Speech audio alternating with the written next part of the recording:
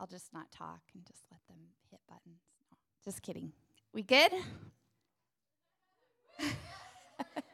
Good morning, everybody. Welcome. We're so glad that you're here today. We're happy that you're joining us from home as well.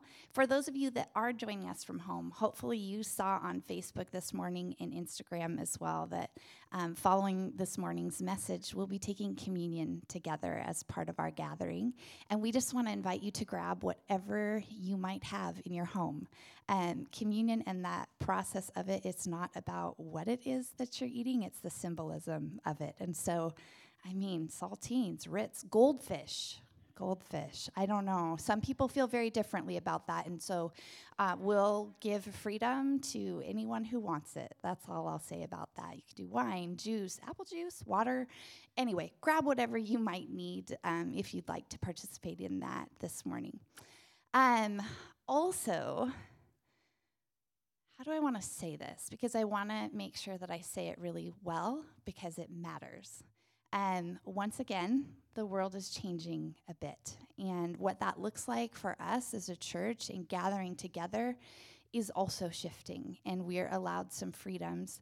And the feelings probably are across the map on this, as they have been throughout the entire pandemic. And so what we're going to do here in regards to mask wearing is we're going to take a little bit of time and watch and see what our community does first. I was at Costco yesterday, and there was a big sign that said, if you are vaccinated, no need to show your card, you can take your mask off. And I was walking around, and there not a single soul had a mask off. So that is an indicator to me of kind of how maybe we should be wading into this in the shallow end of the pool. And whatever we do decide here at Brookview, we want to make sure that you have, and you at home that are saying, hey, maybe I want to be at church in person, we want to make sure that you have ample opportunity to know what our gathering looks like here. And we don't want that to surprise you in any way, shape, or form. We are hoping that we can be gracious with each other. We're hoping that we could be patient, as you all have been so good at doing through this entire thing. We are going to tread through this with the best way that we know how. We might make some mistakes, and so we'll say sorry in advance, but we love you, and we are thankful for you and the way that you have been community to us and to each other in the midst of all of this. So happy to see new people here this morning that haven't been here before. Eloise told me I could give her a hug because I'm vaccinated, so that's happening today. You love it when I call you out, huh? Yeah, it's lovely when I do that kind of stuff. All right, I'm going to focus because I'm going to start giving some more shout-outs like, oh, hi. You guys don't need that. So here we go. Here are the announcements. I am super excited to share that we have a potential field for soccer club. Super exciting. We're going to do that August 2nd through the 6th. It's 5 days from 10:30 a.m. until noon. The reality is all of the private fields in the area are booked. And so we are depending on the Edmonds School District. And one of the things with them is that they have to follow the local health department and state orders. And so our gathering will need to be in compliance with all of that at the time. So we're a ways out from that. And so there are some people are like, my kids can't do soccer club with masks on. I wouldn't be able to coach with a mask on. Some are like, hey, I wouldn't be able to do soccer club without masks. And so we're going to wait for quite some time before we say, this is how we're doing it, because we want to see what the world looks like. And so we will give about 2 to 3 weeks notice. We aren't going to have anyone pay for soccer club. We're going to just let them sign up.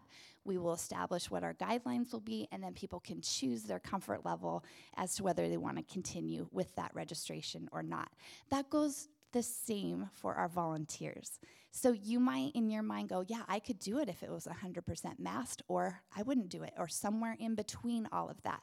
We would still love to know, would you be willing, and are you considering it? And that just kind of helps us to know how to plan. It helps us to know how small we need our club to be, how much space we might need, many small groups we could have. So the further in advance that we know from you, the greater it is. And so we're excited for this.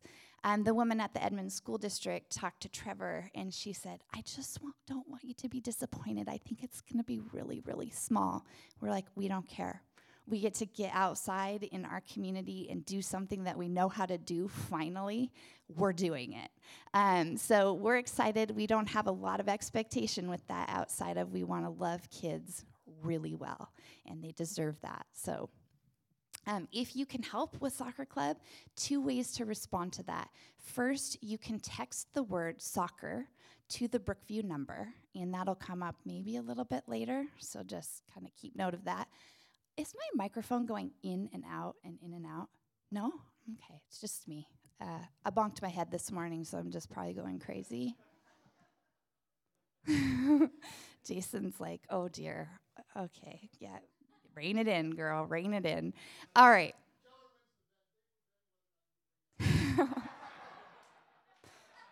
Cool. So, yeah. If you didn't hear that at home, there was a small bet going on in my family as to whether or not I would announce that I hit my head this morning on a cabinet. And Keller won. Okay, how you can respond, though. That text number, the word soccer, send that. We will get in touch with you. Also, your online communication card at brookviewchurch.com/contact.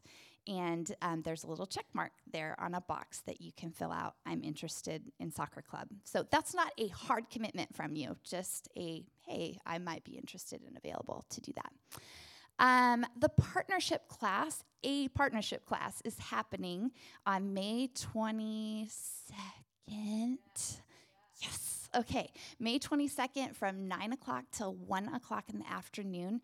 And that is for, number one, anyone who has never taken it before, but also for anyone who might be interested in what is Brookview all about.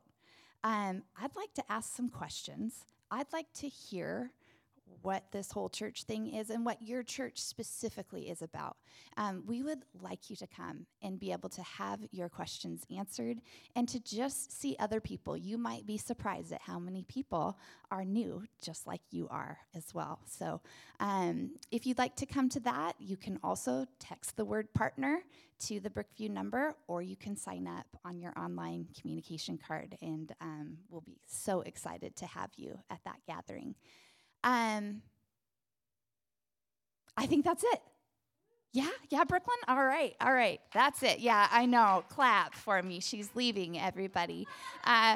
No, let me pray for us. I feel like that's like an appropriate thing to do in this moment. God, man, thank you for who you are. I thank you for this community of people that we get to do life with. I'm so thankful for the way that you have met us in every arena of this pandemic, and you have stood in front of us, beside us, and behind us. And as we walk around in the world in a new way, and there are all sorts of just feelings about that we might have personally, but also that the people around us have. God, would you help us to be like you? Would you help us to be gracious and kind and loving and believing the best in people? And just extend that to ourselves as well. God, you are good, and I am so thankful for that. And as Jason comes this morning, I pray, God, that you would open the eyes of our hearts, that we wouldn't just know more about you, but God, we would encounter you in some way, and it would compel us to live a little differently. It's in your name I pray. Amen.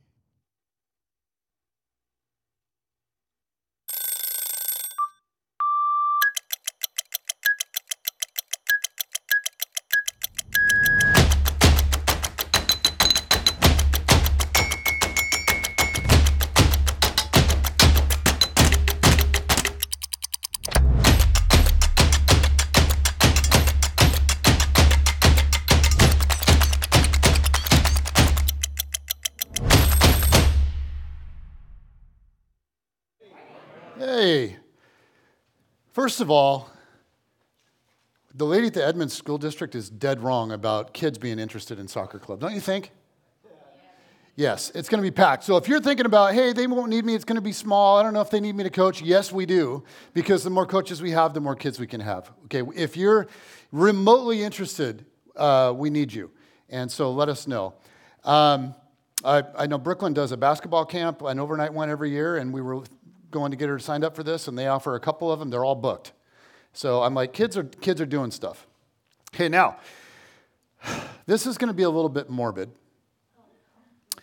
But some say the best way to die is some kind of disease that has a timeline attached to it. So like the doctor says to you, hey, you have 6 months to live, or you have 9 months to live, or whatever. Does that sound a little bit counterintuitive to you? It does to me. It feels to me like sudden death on a beautiful day. Like, you know, I'm driving down the 101 in California, and it's just gorgeous, just it's breathtaking drive. And I get so lost in the beauty that I just missed the turn, right? And the last thought I have is, Cliff. Right, like that might be better, but the experts say, no, that's not. There are many that argue that death with a timeline is best because then you have a few months for closure in your life. You have a few months to make things right. You have time to call up that old friend, to tie up any loose ends in your relationships, to make sure that those you love know it, time to make sure that those you leave behind will be prepared for life without you. This morning, we're going to read a passage that is exactly that for Jesus. It's a portion of what scholars refer to as the upper room discourse, which is basically Jesus' parting words to his apprentices on his final night with him, like prior to his execution. And this conversation actually spans 4 chapters, so we're jumping in right in the middle of it. But let's read Jesus' parting words to his dearest and closest friends. He says, I am the true vine, and my Father is the gardener. He cuts off every branch in me that bears no fruit, while every branch that does bear fruit, he prunes so that it will be even more fruitful. You are already clean because of the word I have spoken to you. Remain in me as I also remain in you. No branch can bear fruit by itself. It must remain in the vine. Neither can you bear fruit unless you remain in me. I am the vine, you are the branches. If you remain in me and I in you, you will bear much fruit. Apart from me, you can do nothing. If you do not remain in me, you are like a branch that is thrown away and withers. Such branches are picked up, thrown into the fire, and burned. If you remain in me and my words remain in you, ask whatever you wish and it will be done for you. This is to my Father's glory that you bear much fruit, showing yourselves to be my disciples. Did you notice how many times Jesus used the word remain? Remain in me. Remain in me as I also remain in you. Remain in my love. Jesus he's like a musician that's just sort of riffing on the same theme over and over again. Like many older translations don't use the word remain, but the word what? Abide. The Greek word translated remain or abide is meno, and it just means to make your home in, to dwell in, to live from. I really like Eugene Peterson's paraphrase of this passage from the Message. This is just verses 4 to 8, but here's how he paraphrases this. He says, this is the words of Jesus. He says, live in me, make your home in me, just as I do in you. In the same way that a branch can't bear grapes by itself, but only by being joined to the vine, you can't bear fruit unless you are joined with me. I am the vine, you are the branches. When you're joined with me and I with you, the relation intimate and organic, the harvest is sure to be abundant. Separated, you can't produce a thing. Anyone who separates from me is dead wood, gathered up and thrown on the bonfire. But if you make yourselves at home with me and my words are at home in you, you can be sure that whatever you ask will be listened to and acted upon. This is how my Father shows who he is, when you produce grapes, when you mature as my disciples. So the final word of Jesus to his closest friends and to us is to make our home in him, to abide. We are to anchor our mind and our awareness to connection with him, and we are to index our heart toward who Jesus is, and this Jesus who is always with us. We are to make our home in him and him in us. And as a result of doing that, Jesus says we will bear much fruit. So if we learn to make our home in Jesus and him in us, the natural result will be fruit. So he's saying the more that I'm connected to him, the more his life will flow into me and give me power to live by the Holy Spirit, to experience things like the fruits of the Spirit: love, joy, peace, patience, kindness, goodness, faithfulness, gentleness, and self-control. And if those things are then becoming present in me in increasing measure, it will impact the way that I relate to the world and the way that I relate to people. And it will enable me to live a life that truly matters, that has impact on the world around me. Now, I don't know about you, but I hear this and I'm like, okay, that all sounds great. The big question is, how? Right? Like for all of you that are pragmatics out there, this is where your mind goes. And I love that about you, especially in the day of the iPhone and Wi-Fi and news alerts and 5G, thank you, China, and group text threads and little kids and soccer practice and traffic or whatever your life is. How in the world do we slow down and live with Jesus? And this is kind of what we've been talking about for the last several weeks. We've been taking a hard look at our life rhythms, because what I organize my attention and my schedule around, it shapes me. And so it's wise to be very intentional, to focus our attention and schedule and our spiritual rhythms sort of serve then as kind of like a trellis for a vine. When you think about it, for a vine to flourish, it will need some sort of support structure. Have any of you ever grown grapes or anything on a vine? We are a city group of folks. Okay, so let's do this. I'll show you what it looks like. Let's envision a vineyard, right? You got a structure. Okay, we're city folks. Let's try this. Anyone ever been wine tasting? Oh, wait, a whole bunch of you. Are you admitting that in church right now? No. You're like, some of you are like, I've never been wine tasting. Maybe your parents have. And for some of you, it's like, yeah, that's for like rich old people. Yes. And here, you guys, I've realized I'm getting old because now many of my younger friends go wine tasting. And they love it. Okay, so a little wine tasting. But okay, so get the picture of a vineyard in your mind's eye. And in a vineyard, the vines, when this is all done with intentionality, the vines don't just grow along the ground, right?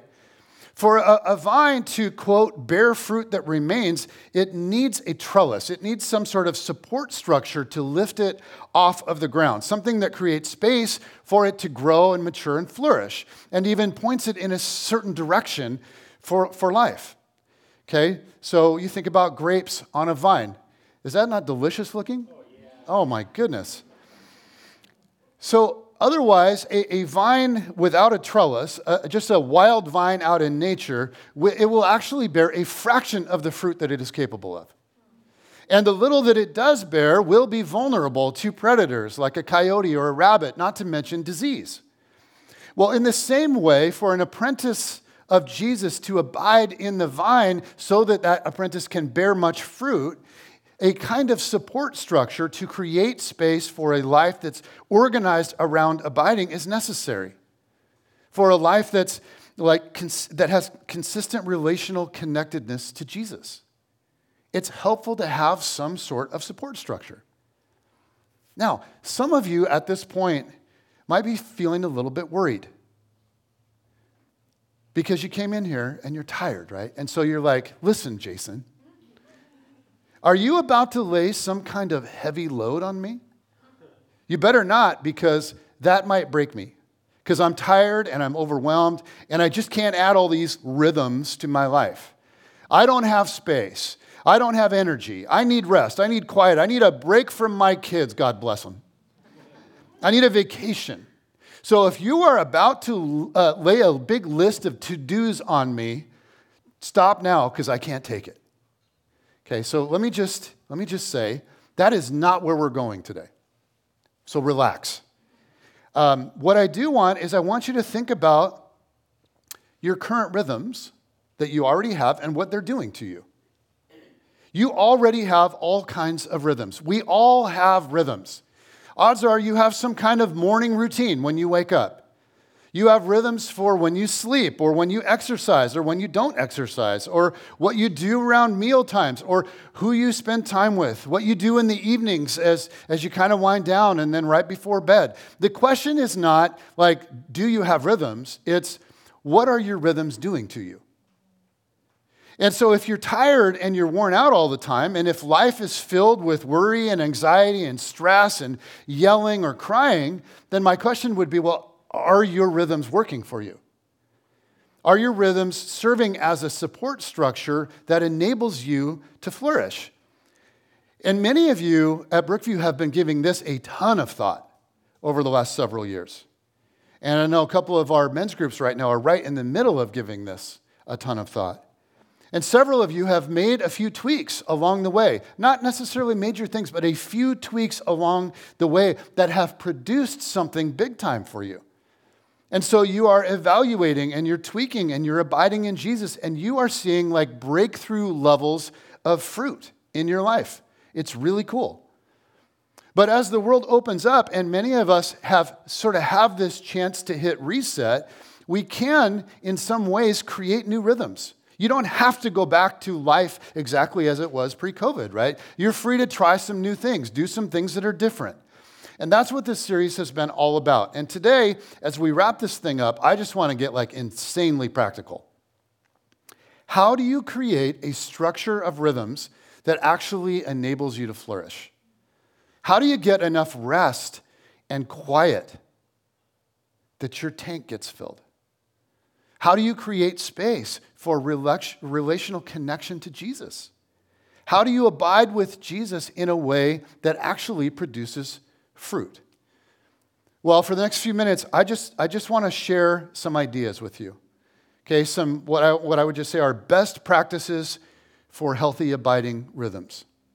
Now, I am not telling you exactly what to do at all. Your life is unique, your situation is unique, and you'll see that reflected in these.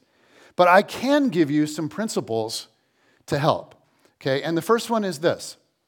Start where you are. When it comes to making your home in Jesus, like start where you are. Take into account all the things that are going on in your life and your spiritual maturity level. I mean, it is tempting, it's so tempting for us to sit in church and then some pastor that is amazingly inspirational says something and you go, oh man, I'm going to change everything. And you go out and you try to live like a monk or a nun the very next day, right? Like, I'm going to read the Bible for an hour a day, and I'm going to pray for 2 hours a day, and I'm going to fast once a week. Twice a week. And I'm going to go to church every week, and I'm going to get into a small group. No, maybe 2. And then I'm going to tattoo Jesus on my arm, and then he'll literally make his home in me. And for those of you that some of you have Jesus on your arm, God bless you. That's awesome. All I'm saying is, if you try to bite off more than you can chew, you'll choke on it. So start where you are, not necessarily where you want to end up over time. Start where you are. And don't feel guilt or shame or pressured by legalism, and don't let me pressure you from the stage. Just think about Jesus and his love for you and the life he wants for you, and let that motivate you to take the next step into abiding with him. And if you're like brand new to Jesus, or maybe you're not even sure about it all, then deciding to like pray for 5 hours a day for revival while naked on the roof or something, it might be a little bit aggressive, right? Not to mention inappropriate, right, Bob? Sorry about that. Something about, yeah. Oh man, I love you. I love that you just own that. It was my fantasy and you just jumped right into it. You guys, when I think about me, when I first started this whole thing, I didn't know what to do. And so, you've got to start with something you can handle. And for some of you, it might just be go to church more regularly. Okay, that might be the next step. Figure out a way to go to church more regularly. Or when you miss church or you can't be here, or right now is not, because of COVID, that's not the time. Find space to watch it online. Carve that out. Maybe that's it. When I first started following Jesus or being interested, that's where I started. I didn't know what else to do. So I'm like, you know what? I'm going to go to church more regularly. I'm going to do something that's a step forward. But here's the thing. Don't try to do too much. Take into account your maturity level. And don't try to do something that's way beyond you. If you don't have a habit of prayer already in your life, then for heaven's sakes, don't start with 2 hours a day, right? Maybe start with 2 minutes a day, and then you can build from there. This is so critical. Don't bite off more than you can chew. Start where you are. Okay, second, when you decide on something to try, be specific, right? We know this. I'm just telling you what you already know. So you could decide, I'm going to pray more, or you could say, I'm going to pray for 2 minutes after breakfast. Which one is more likely to happen? You could say, I'm going to be more spiritual, or you could say, you know what, I'm going to figure out a way to go to church twice a month at least. You could say, I'm going to relax and rest more. Or you could say, I'm going to figure out a way to make Sundays a day of Sabbath rest for me, or whatever it might be for you. You could say, I'm going to get more fellowship. Or you could say, actually, I'm going to host a barbecue on Tuesday. If you want something actionable, you have to be specific. Okay, here's another one, really important. Think subtraction as much as addition.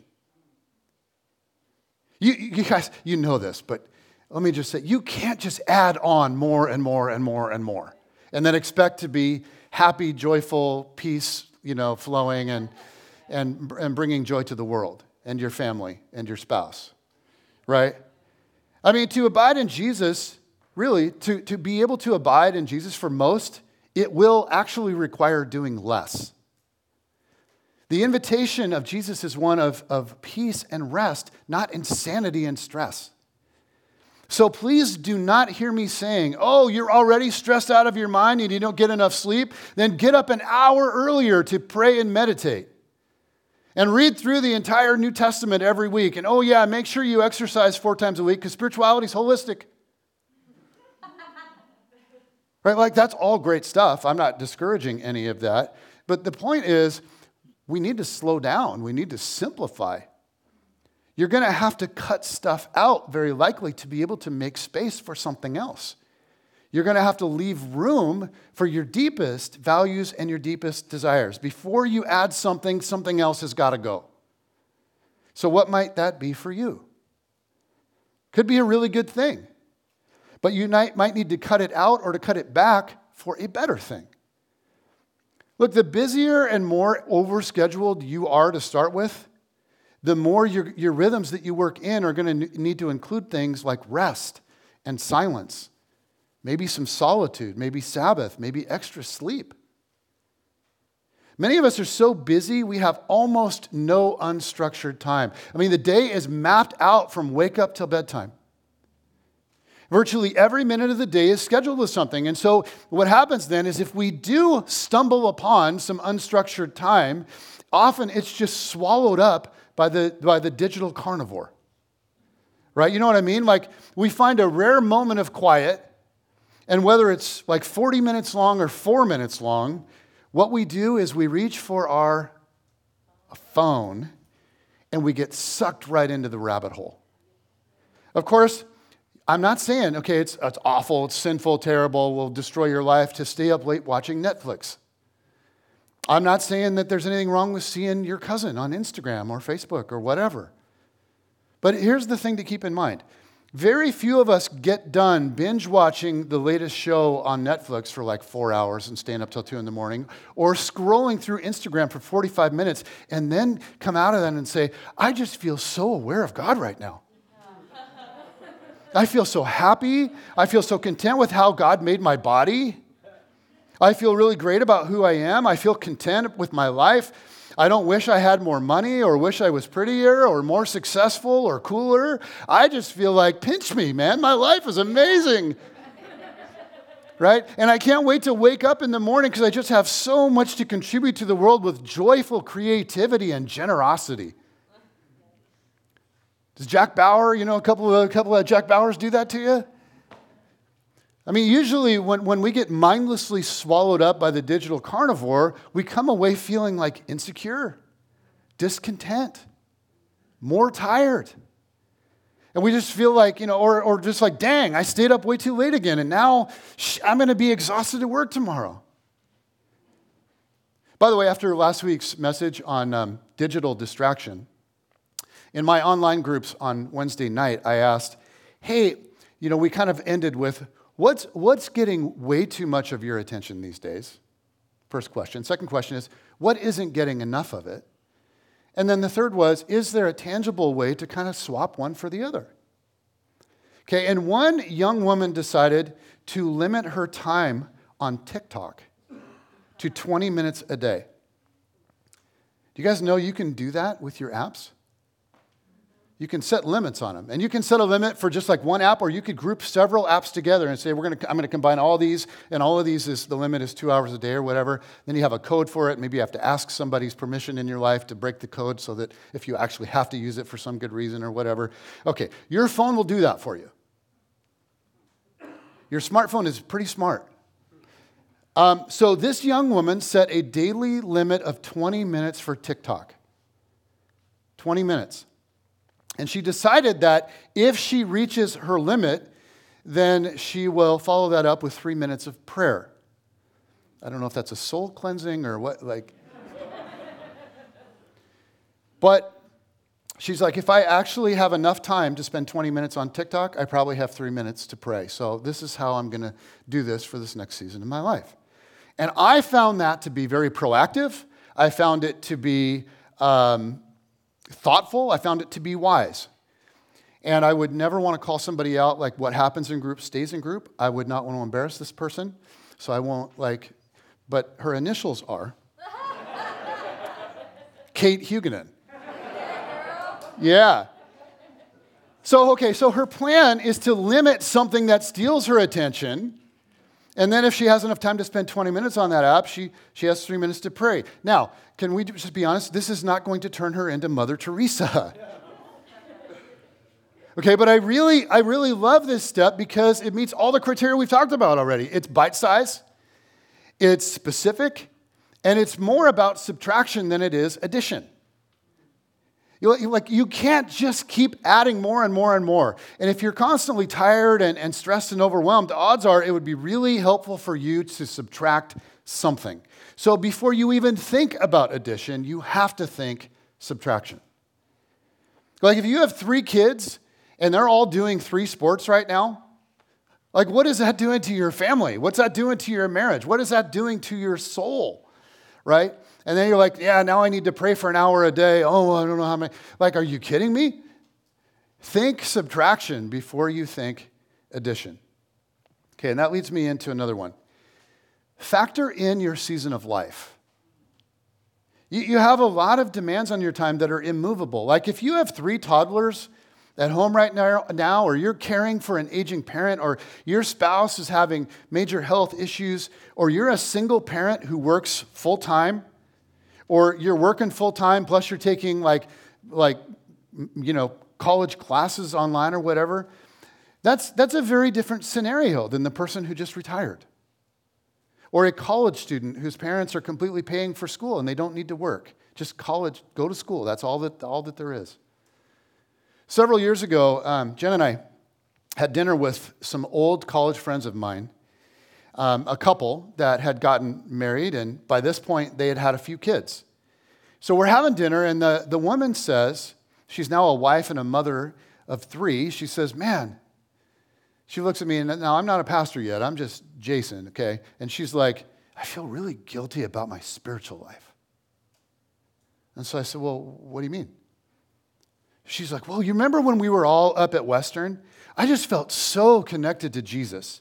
My prayer life, my time in the Word, like I'd go to Chuckanut Drive and I would have like 2-hour quiet times, like regularly, just looking out over the water and reading scripture, and I'd have prayer. And she was right, man. When she was in college, she had class 3 hours a day. And she had the entire rest of the day to figure out how to do a couple hours of homework. Some of you are in college, you're like, I'm so busy. If you're not working like 30 hours a week on top of it, shut up. Get out of college, get married, pump out a few kids, and then tell me about busy.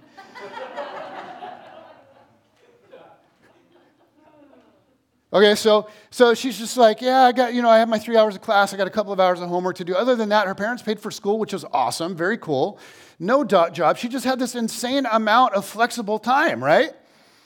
So she would spend hours in scripture and in prayer, and she went to church every Sunday. And then she went to the huge college group that we had on Tuesdays. And then she had a small group with other college students on Thursdays. And she was just surrounded by other people that loved Jesus and talked about Jesus all the time. So that night at dinner, she was in a very different season of life. 3 kids, 2 preschoolers, owned a house, had all the responsibilities of caring for a house. She had very little adult conversation during the day, right? She had very little time that wasn't interrupted every 5 minutes, like this just wave of demands being thrown at her all the time. And yet she was expecting to somehow maintain her old college rhythms in this other season of life. That's insane. And so she's feeling inadequate, and she's feeling guilty, and she's feeling ashamed, and she's feeling embarrassed. You guys, she was neglecting to factor in just the reality of a new season of life. So here's what I want to say. For goodness sake, don't compare your spiritual life to the spiritual life of someone that's in a different season. Right? And if you're in a more demanding season of life right now, then don't compare yourself to yourself in some previous season. Because you will need regular abiding rhythms that actually work for the season of life you happen to be in right now. 2.5 hours of quiet time a day is not going to work for many of you. Jesus is okay with that. Your rhythms will need to flex as you adapt and as your seasons of life change. If you get married, they will change. If you have a baby, they will change. If your kid moves out, they will change. If you go through a crisis, they will change. If you have a revelation before God, they will change. And it's right that your rhythms are in flux and they change and they adapt because you change. To be human is dynamic. It's not static. So when it comes to rhythms, you have to always revisit, and just ask with honesty, are my rhythms still working for me? Are they helping me keep my soul before Jesus well? Are they enabling me to rest and to become a person of peace? Okay, just a couple more. Next one. Factor in your personality. This is basic stuff, but if you're hyper introverted, don't feel guilty about that. Like carve out lots of time to just sit before God, like paint a mural on your wall. If you're renting, ask your landlord first. Just carve out lots of time to sit before God. And then when you do come visit the rest of us, like once a month, then you will come with wisdom and with calm. On the flip side, if you're over the top extroverted, don't feel bad about that. Carve out all sorts of time to be with other people, family, friends, if you connect with God through nature, then go hiking a lot or go kayaking or whatever you do to get out in nature. If it's through poetry, then do a lot of writing. Factor in your personality. Do this in a way that aligns with who you are. Don't hold yourself up to some arbitrary ideal that isn't a good fit for you. Craft your rhythms in a way that is just the real you before God. And again, if you're an extrovert, I just want to say, if you're an extrovert, I want to warn you, too much silence and solitude will dry up your soul. So be wise. Craft your spiritual practices to many of them to be in community with other people. Not all of them, but many of them. If you're introverted, you're going to have to carve out more alone time. But either way, be wise about what makes you come most alive. Now, I want to say, that does not mean you only ever do spiritual practices that are super easy. Okay, and that leads to the next one. You need to balance easy with hard.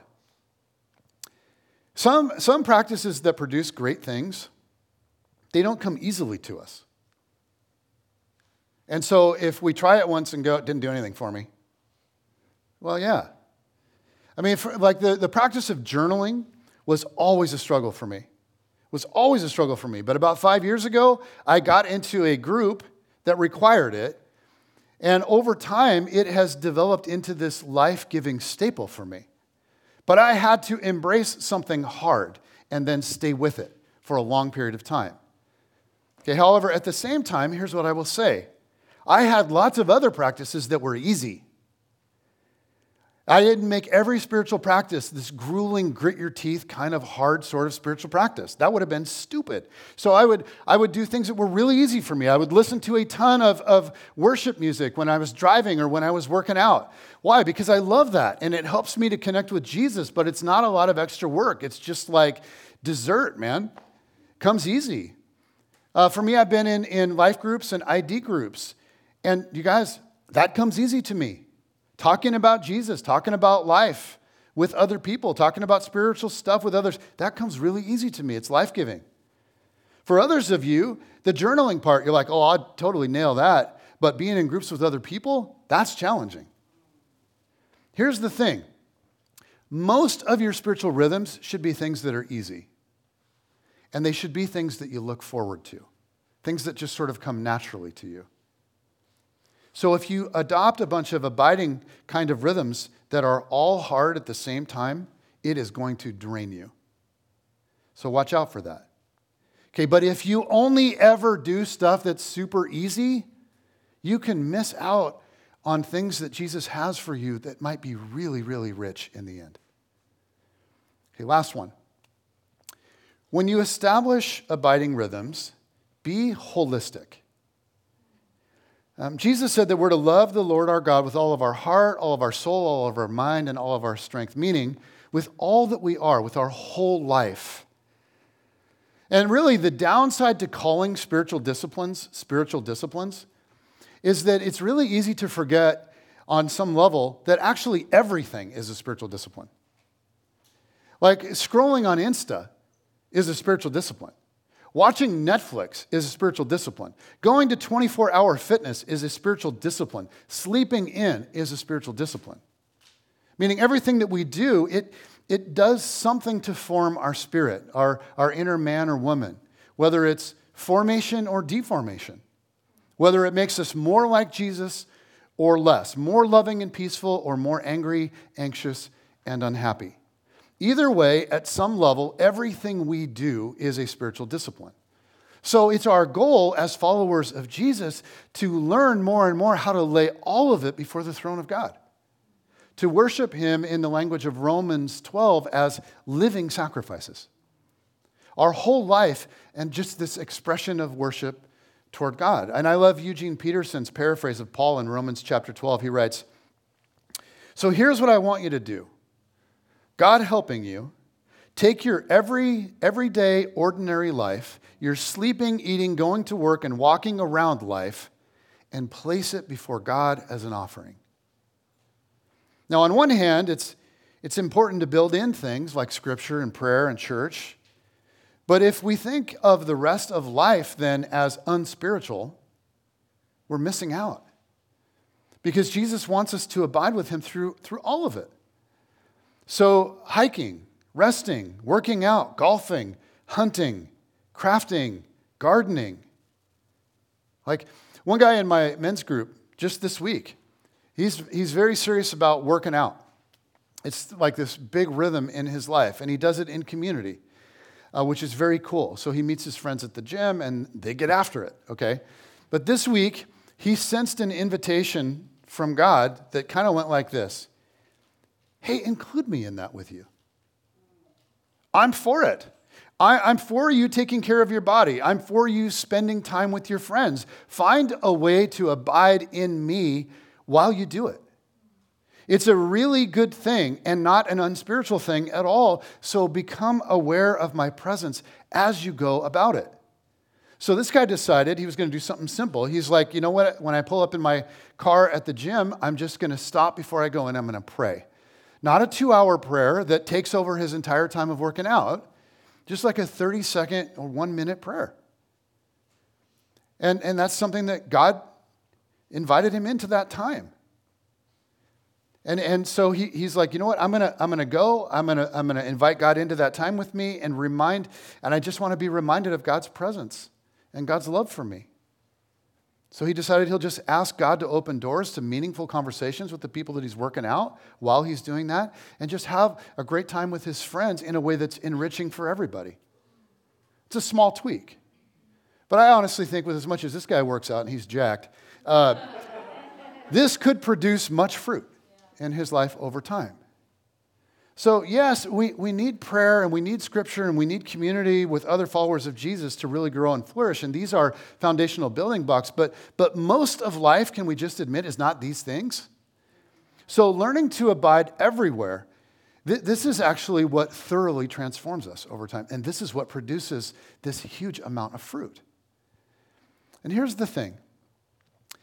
This is not about adding more stuff to your plate. It's about increasing your awareness of God's presence and his pleasure with you. It's about living your whole life and learning to live your whole life in relationship with him. So often when we think about abiding our spiritual disciplines, there's something in us that just resists immediately. Because we feel like, you know what, I'm just too tired to add anything more to my busy life. But if we're doing this in a healthy way, what it produces in us is rest and energy. It produces peace and life and joy. So here's the thing about a trellis with grapes in a vineyard. A trellis supports the vine from underneath.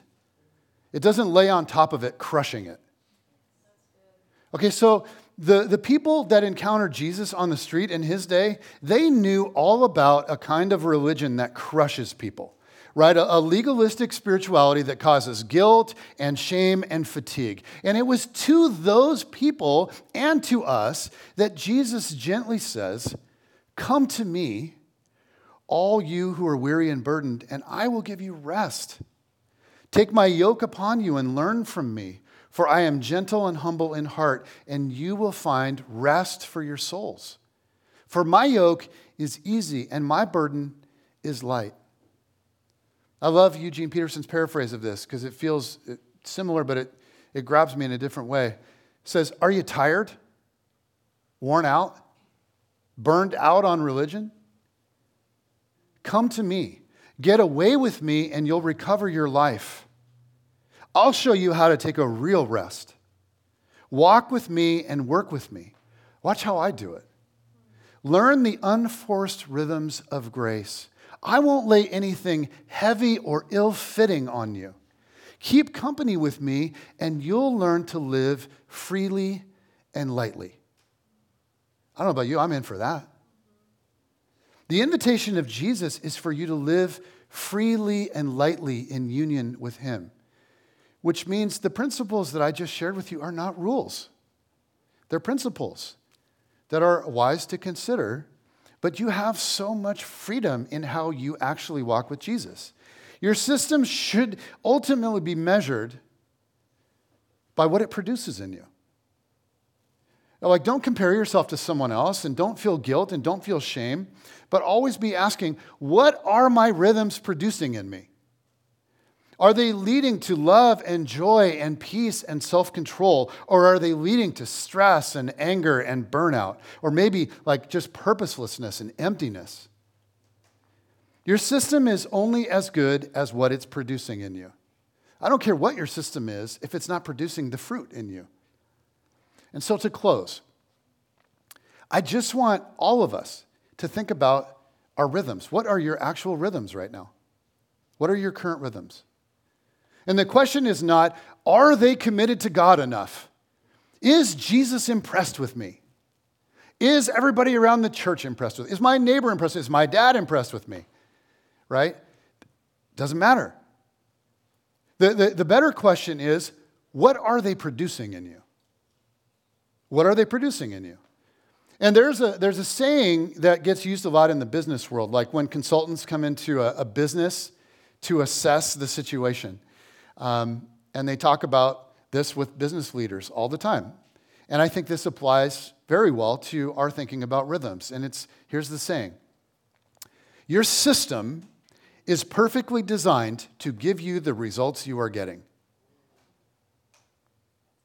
Your system is perfectly designed to give you the results that you are getting. Now, when you apply that logic to your spiritual formation or your emotional health or your relationship with Jesus or your relationship with other people, if the results that you are getting are, man, I live with just constant low-grade anxiety. Or I hate how I just get sucked into my phone. Or I don't like how far I feel from God. Or I don't like how, I know a lot of people, but I don't feel much depth in my relationships with them. Or I feel weird about my body all the time. Or I feel uncomfortable in my own skin. Or I'm tired all the time and I just can't seem to find quality rest. Then the odds are that something about the system of your day-to-day life or my day-to-day life is off kilter. It's been said that our life is the byproduct of our lifestyle. And this is why Jesus said, I am the way and the truth and the life. Jesus isn't just the truth. He isn't just the Bible or theology. Jesus is a way. I've heard it said kind of in a memorable way that it's the way of Jesus, wedded to the truth of Jesus, that brings out the life of Jesus. And so to close, I just invite you guys to bow your heads, close your eyes. And I just want to read the words of Jesus over you from the Message. And this is John 15, 1-8 again. His parting words to his apprentices. Let these words speak to you. It says, I am the real vine, and my Father is the farmer. He cuts off every branch of me that doesn't bear grapes. And every branch that is grape-bearing, he prunes back so it will bear even more. You are already pruned back by the message I have spoken. Live in me. Make your home in me, just as I do in you. In the same way that a branch can't bear grapes by itself, but only by being joined to the vine, you can't bear fruit unless you are joined with me. I am the vine, you are the branches. When you are joined with me and I with you, the relation intimate and organic, the harvest is sure to be abundant. Separated, you can't produce a thing. Anyone who separates from me is like dead wood gathered up and thrown on the bonfire. But if you make yourselves at home with me and my words are at home in you, you can be sure that whatever you ask will be listened to and acted upon. This is how my Father shows who he is when you produce grapes, when you mature as my disciples. You can open your eyes. This morning, you guys, we're gonna take communion. We haven't done this for a long time.